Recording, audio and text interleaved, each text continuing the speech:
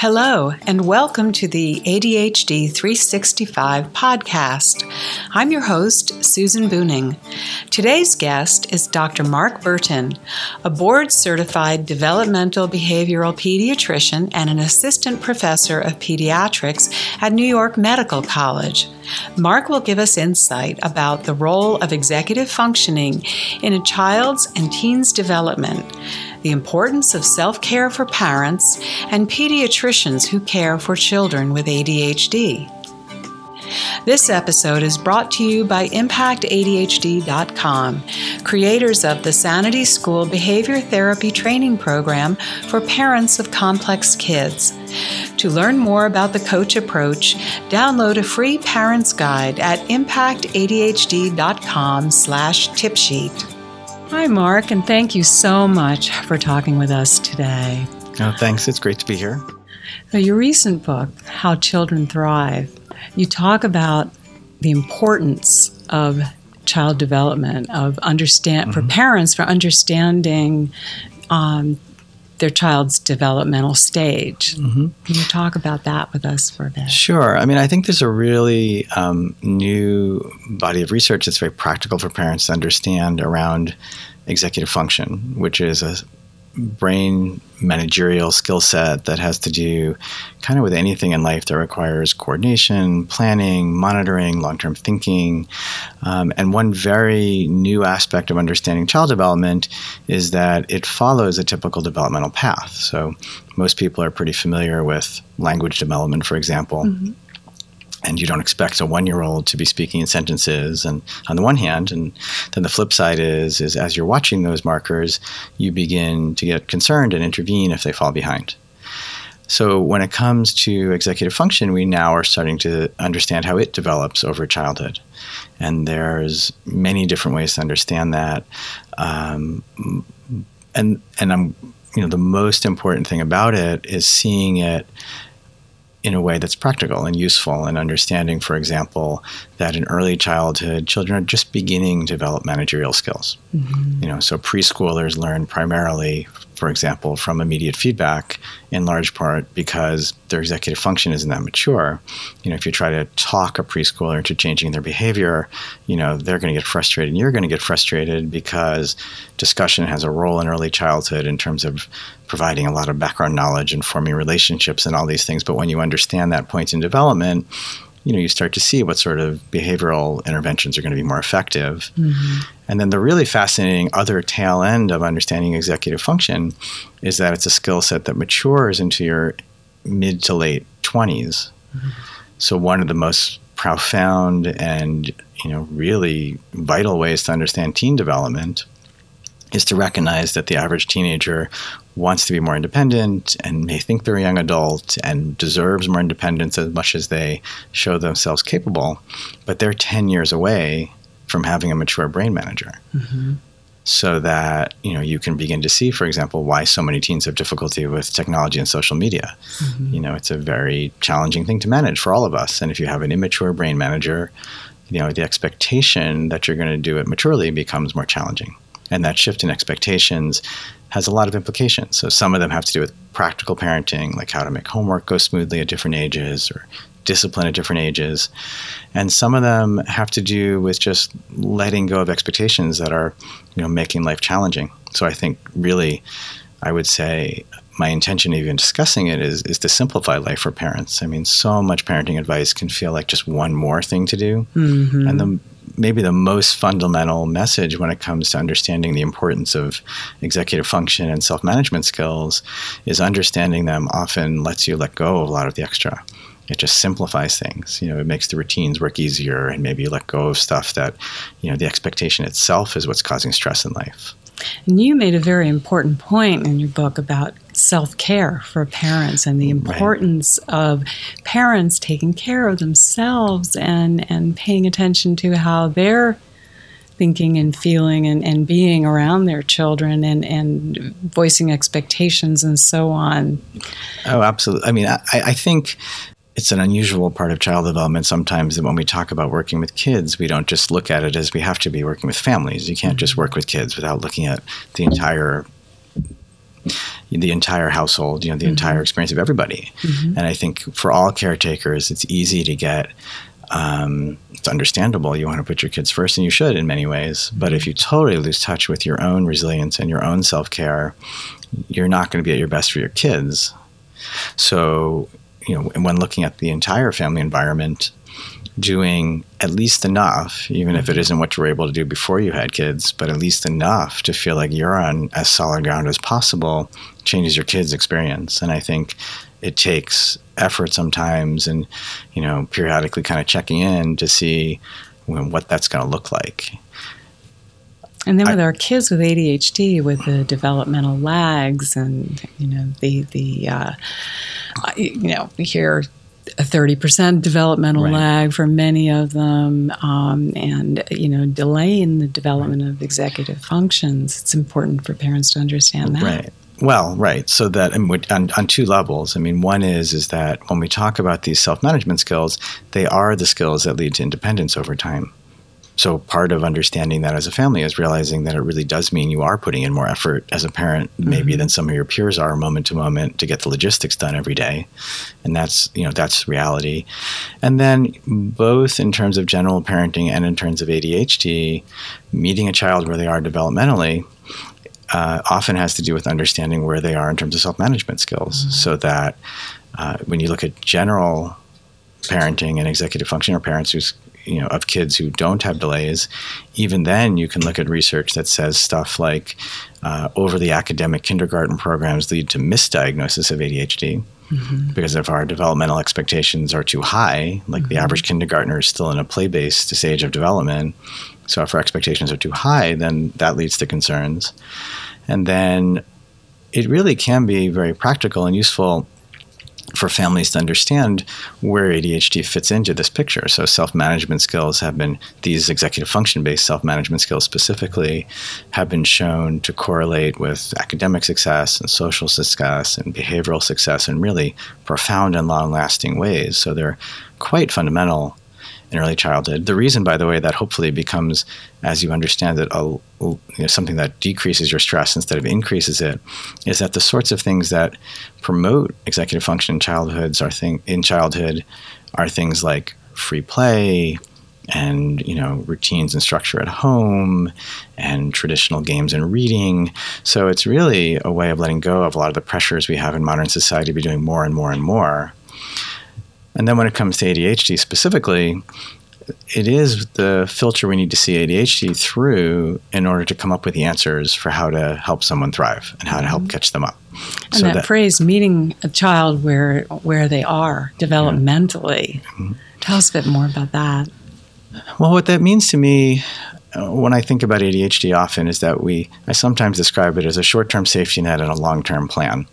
So this week, right now, somebody's skills just are what they are in life. And that doesn't mean it's easy, and that doesn't mean you're happy about it, but it does mean that if you have an 8-year-old who has, in many areas of life, the skills of a 10 or 12-year-old, but in terms of executive function, the skills of a 4 or 5-year-old, then that's what their ability to manage their morning routine is going to be right now.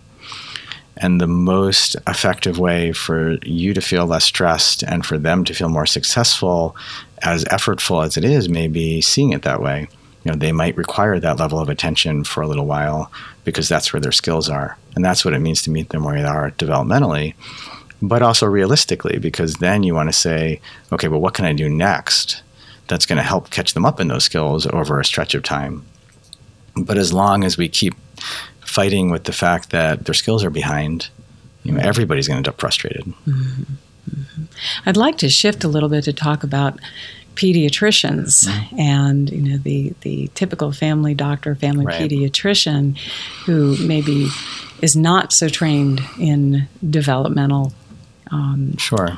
Yes, and what should they be looking for, or what do they need to know? Well, I would like to start, I can start that discussion from the point that, I did 5 years of general pediatrics where I thought I was going to be more of a general pediatrician with an interest in ADHD and, education. And it really is a pressured situation where you're just being asked to see many patients quickly, whether you want to or not. So I think, it is important to acknowledge that. That being said, I think first of all, for a pediatrician, understanding executive function itself isn't really part of training most of the time. So recognizing that if you understand anything that requires management, in theory, can involve executive function. So you have to manage attention and behavior, which is kind of the traditional ADHD view. But over time, you have to manage your health, and you have to manage projects, and you have to manage your emotions, and you have to manage, all sorts of different things. So one thing that will help pediatricians begin to understand ADHD in the office is when they have anybody who's struggling chronically with any of those aspects of life. Even weight is a common one being discussed nowadays. Yes. It's important to pause and check in and say, well, could this be, more than the stereotype of ADHD? Because ADHD isn't a school disorder, really. School may be where executive function is most of demand. So it's often where kids are struggling the most, but it isn't necessarily where they're going to be struggling the most. So one piece of it is educating yourself about, even an A student can have ADHD. And then the second piece, which is equally vital, is helping parents understand it that way. There's so much stigma and judgment around ADHD, and often a fear that a diagnosis means you're going to start medication, when the first stage, which is equally important, is just trying to understand what's going on. And for a parent, it may just be that very brief explanation that just like we can look at language development and motor development and other aspects of development, we can look at executive function and self-management skills. And before we even talk about anything else, try to understand it from a child's perspective around executive function. Is it just like somebody can fall behind in other areas of life? Is the problem here, is the challenge here that they're behind in executive function skills? And I think it's very practical. It changes a lot when parents can see it that way. So the educational piece matters that way. And that would be the second thing to think about, is before jumping to ADHD, maybe helping someone understand ADHD from the point of view of child development. And then the third piece, which is the hardest, I think, in a clinical office, but is something to consider and maybe break up your evaluation over a few visits or just look at resources, is that there is no single test for ADHD. Even the rating scales they're very accurate in their own way in their screening scales, but they still miss a lot of stuff. True. They're not perfect. So that, the diagnosis of ADHD is a developmental one. It's something pediatricians are often in a unique position to do because it's clinical medicine. And what you're really looking for are patterns of development, and trying to say, can we prove over a stretch of time that a child has executive function skills that are typical for their age or far enough behind that they're causing them self-impairment? And that could be stress, that can be anxiety, that could be grades, that can be, many different things that can be. But that I think people are often put off by even the perception that everything comes down to a rating scale, for example, or the perception that their kids are being put in some kind of behavioral box. And really framing it as this is child development. And what we're trying to say here is, overall, is this child, in need of some support around this skill set, or are they within the range of their peers? Changes a lot. And when you can do that in some way in your clinical practice, I think it helps both your understanding of what's going on, but also helps parents, engage. And that can be through looking at report cards. That can be through doing it over several visits if you need to, where you talk a little bit about stuff at home or a little bit about stuff in school. But the overall goal is making sure you have a broad enough sense of someone's overall development. And general pediatricians you may have that information in hand when you frame it that way, because you do often know children that way.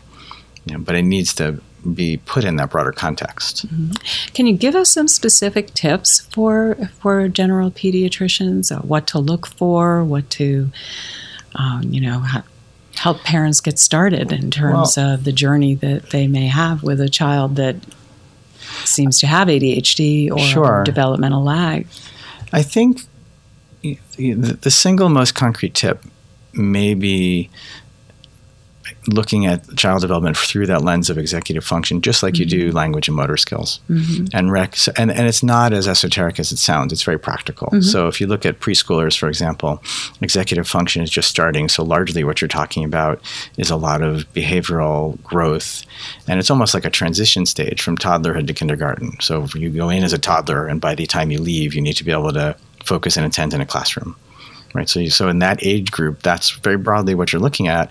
And even there, that's what that's the sort of developmental marker you're looking for when you're meeting with parents. Are they able to do that as well as peers? And then through school age, the transition is a lot about the managerial level skills you need to really thrive in a classroom. That starts with focus, but then becomes time management and studying and project management, and your social world becomes more complicated as well. So in that age range, again, you just want to be thinking from a managerial point of view. Are we in the range of where other children are, or are there some red flags here having to do with their social world or life at home, or so it always comes down to seeing that path overall. And then in teenage years, it's again that maturation is going from someone coming in, a middle schooler in essence, in terms of being able to manage stuff in life, through becoming a young adult. So again, that same pattern. If there's a chronic pattern of being overwhelmed by school, homework taking way too many hours, health issues that are coming up around, weight and eating and exercise, it's looking for always that sort of top-down, is the manager in the room doing what they, need to be doing? I guess broadly speaking, if you want to sum it up in terms of milestones, one of the, I often talk about when you talk about like getting a meal on the table, like the average preschooler, probably could describe some of what goes into it, but clearly you wouldn't put any trust in them to coordinate, and that's when you start thinking of the brain manager, like, yeah, they have some of the facts, but they certainly couldn't coordinate going to the store and, buying all the stuff and doing it in time to get it on the table. And all of that is managerial level stuff, but they might be able to tell you that a meal involves, a food and ingredients and a lot of concrete stuff. And then if you expand that type of thinking out 10 years, some teenagers can get a simple meal on the table, but when it comes to managing stuff, they couldn't manage a restaurant, most of them. I mean, again, it's a bell curve. I suppose there are kids who are ahead of that. And then when you reach your mid-20s, there are people clearly who have taken that same content information. The average teenager probably could tell you what goes into running a restaurant, and now they can coordinate and manage all that. And I think it's a useful framework to have, because what you're trying to do as a general pediatrician or as a parent is just get a sense of, is my child in the range of typical here? Because it isn't an area of development where the markers are so concrete as 1 word by 1 and 2 words by 2. It's more that overall sense of, is their level of independence, roughly, or is there a level of managing their emotion or whatever else you want to look at, in the range of everybody else? Because really the initial reason to do that is a lot just about awareness and getting a sense of where someone can use some help. And a lot of the interventions are non-medical, it's educational, it's just trying to support kids. And that's really what it all comes down to. Do you think it's important that general pediatricians get more training, more input on child development? Well, now you're stepping into bigger advocacy level issues. I mean, there's an ongoing discussion. I mean, all pediatricians, general pediatricians, are immersed in child development all day long. So I'm sure it's not so much that they don't have that familiarity as much as there isn't a lot of specific education around ADHD necessarily. And executive function. And executive function specific. Executive function in general parenting has barely begun to be discussed, and it's such a vital topic. I mean, it really does change how you approach school and how you approach the homework routine and how you approach bedtime when you start to understand what children should be expected to do, at a different age. There's a aspect of executive function, for example, that's sometimes called the time window, which is connecting, now to later and before, which is really, really short, all the way through high school almost. So why would someone with a really short time window even, put themselves into a normal bedtime, for example? And you start framing it as like, okay, I don't need to fight about this so much. I'm the one with the brain manager who understands that there needs to be a bedtime, and I'm going to work on it that way. And I'm not sure if that's a perfect example, but that perspective of we have to let self-management skills unfold over time, and we need to be aware of how to, promote them because they're quite important in early childhood. But just like language, we can't force them to develop quicker, than they're meant to develop. And that's a really important message, that we can't force them to develop more quickly. It's a frustrating one sometimes, but it's an important one, yes. Is there anything else you'd like to tell us about? The most important thing to end with, perhaps, is just that every time I talk about this topic, the word executive function itself sounds so wonky and scientific, and really you just want to make it real for yourself. It's very practical. It's really understanding how kids manage their own world. And if you can begin to understand it, it'll probably make your life easier and their life easier too. Thank you very much. No, thank you. Thank you for listening to ADHD 365 podcast on a comprehensive look at ADHD in early childhood development. This episode is brought to you by ImpactADHD.com, creators of the Sanity School Behavior Therapy Training Program for parents of complex kids. To learn more about the coach approach, download a free parent's guide at ImpactADHD.com/tip sheet. Stay up to date on the latest ADHD information by connecting to our social media page at chad.org/social, where you can link to all our social media channels: Facebook, Twitter, LinkedIn, Instagram, Pinterest, and YouTube.